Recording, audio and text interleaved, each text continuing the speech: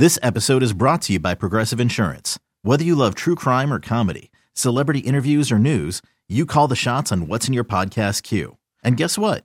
Now you can call them on your auto insurance too with the Name Your Price tool from Progressive. It works just the way it sounds. You tell Progressive how much you want to pay for car insurance, and they'll show you coverage options that fit your budget. Get your quote today at Progressive.com to join the over 28 million drivers who trust Progressive. Progressive Casualty Insurance Company and Affiliates. Price and coverage match limited by state law. When you need mealtime inspiration, it's worth shopping Kroger, where you'll find over 30,000 mouth-watering choices that excite your inner foodie. And no matter what tasty choice you make, you'll enjoy our everyday low prices, plus extra ways to save, like digital coupons worth over $600 each week. You can also save up to $1 off per gallon at the pump with fuel points. More savings and more inspiring flavors make shopping Kroger worth it every time. Kroger, fresh for everyone. Fuel restrictions apply. The Irving trade is not paying immediate dividends because Spencer Dinwiddie's been and Dorian Finney-Smith can't hit a shot. That draft pick may turn out good. But the Suns trade for Kevin Durant, I'm not mad at that one. Considering we got to the point where it had to happen, I'm not mad at that one because I think Bridges and Johnson are core pieces. And Johnson is starting to show stuff off the dribble. But what I liked about what he said after the game, he took a little bit of a leadership role.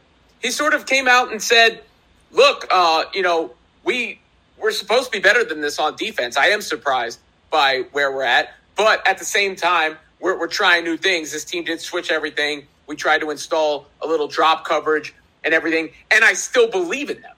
I still want to compete with these guys. So when you do look at the standings, there's a couple ways to take it. One is let them tank all the way to the lottery so they get a draft pick. The other is, they lost to the Bucks, who are red hot. Yeah, they lost to the Knicks, who are red hot. Yeah, they'll probably lose to the Celtics, who are very good. Then it finally softens up, at least for a couple of games, and they get a little bit of a rhythm together. But Miami lost too. And the Nets are in sixth right now, a game and a half up on seventh. So depending on where things go from here, I don't think this is a good basketball team or a competitive basketball team, obviously, with any sort of hopes of winning anything of significance. But I also don't think it's probably as bad as it's been the last couple games. Yeah, and I also think it comes down to reevaluating what your expectations are, right? Because with this Nets team, the idea is no longer we are going to win a championship now. And the Spencer Dinwiddie trade seems to have been made with that in mind. It seems to have been a keep KD in town kind of trade, which that one hurts a little bit. I don't think necessarily that makes it innately a bad trade. I believe in the concept of who Dorian Finney-Smith is as a player, even if he hasn't shown it so far. But when you look at the Suns trade and you look at the direction that the Nets have, frankly, been forced to go down by Kyrie Irving primarily and Kevin Durant for whatever longer term reasons you might want to point to, the Nets are in a very good position to retool. And if you took this team and you took this roster and you said, hey, you're a retooling team looking to get yourselves right in the offseason towards contending for a championship, no one would complain. And these losses aren't fun. Losing to the Knicks, getting smoked by the Knicks twice now isn't fun. Losing to the Bucks, blowing a lead against the Bucks isn't fun. It's not the type of winning basketball that we had been playing. But that's not who this Nets team is anymore. And if you're watching these games, you shouldn't be watching them for wins. You should be watching them for things to look for in the future. Cam Johnson, 31 points against the Knicks.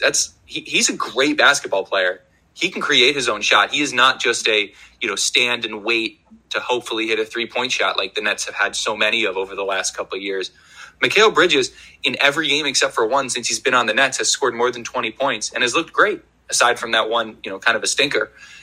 And you have a lot of pieces. So I think Nets fans should just take solace in the fact that we are retooling, not rebuilding. And when it comes to the people who say that we should blow it up, we already have. We're already down that path. You're already down that road. What is it that you're looking for the Nets to do additionally? This offseason is going to come and we're going to reload ourselves for another year, for another run, maybe with a star. And what is there when you take that into account really to to expect from this Nets team, quite frankly. Who, by the way, were a play-in team last year. That's before we act like this was the most dominant team ever constructed. They were in the play-in. It's not all that different. That's what it is, right? The expectations are all over the place, right? The ideas of what the Nets are or are supposed to be are rangy.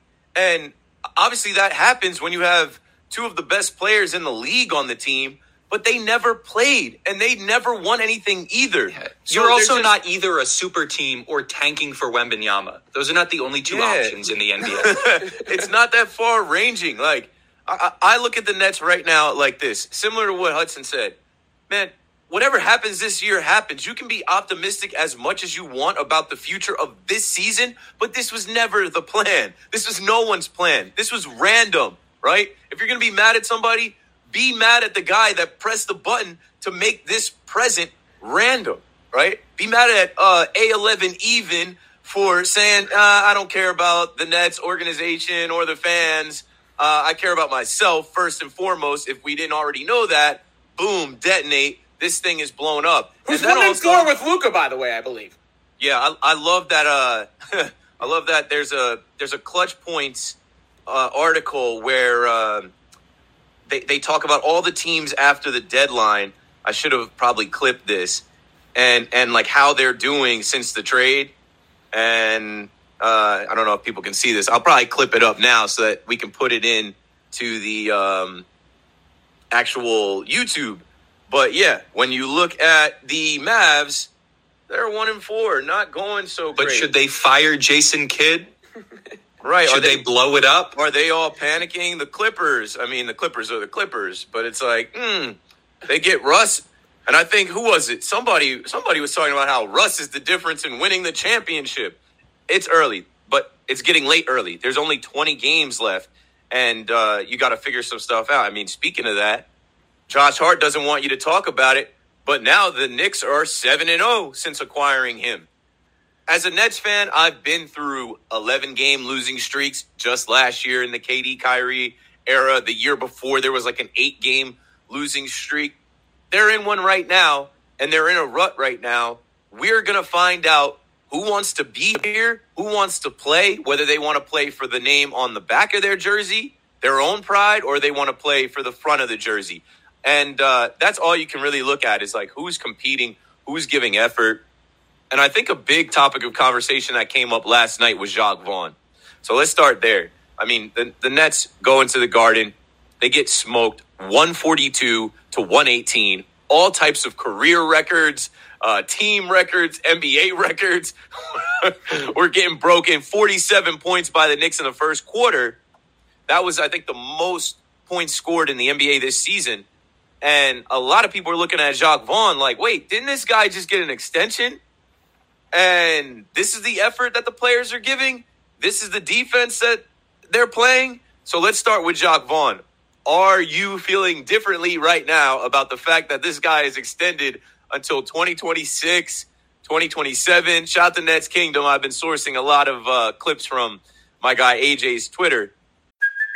Hey, it's Kaylee Cuoco for Priceline. Ready to go to your happy place for a happy price? Well, why didn't you say so? Just download the Priceline app right now and save up to 60% on hotels. So whether it's Cousin Kevin's Kazoo Concert in Kansas City, go Kevin, or Becky's Bachelorette Bash in Bermuda, you never have to miss a trip ever again. So download the Priceline app today. Your savings are waiting.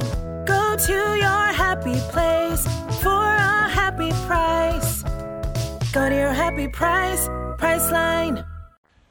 He writes, Brooklyn Nets have not won a game since signing Jacques Vaughn to an extension. What are your concerns going forward about Coach JV? I'll start.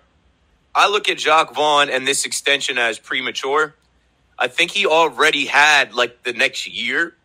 Like this, it wasn't just this half a season or like just finishing this season after Nash. I think they did already, give him next year, but then they just added another like 4 years.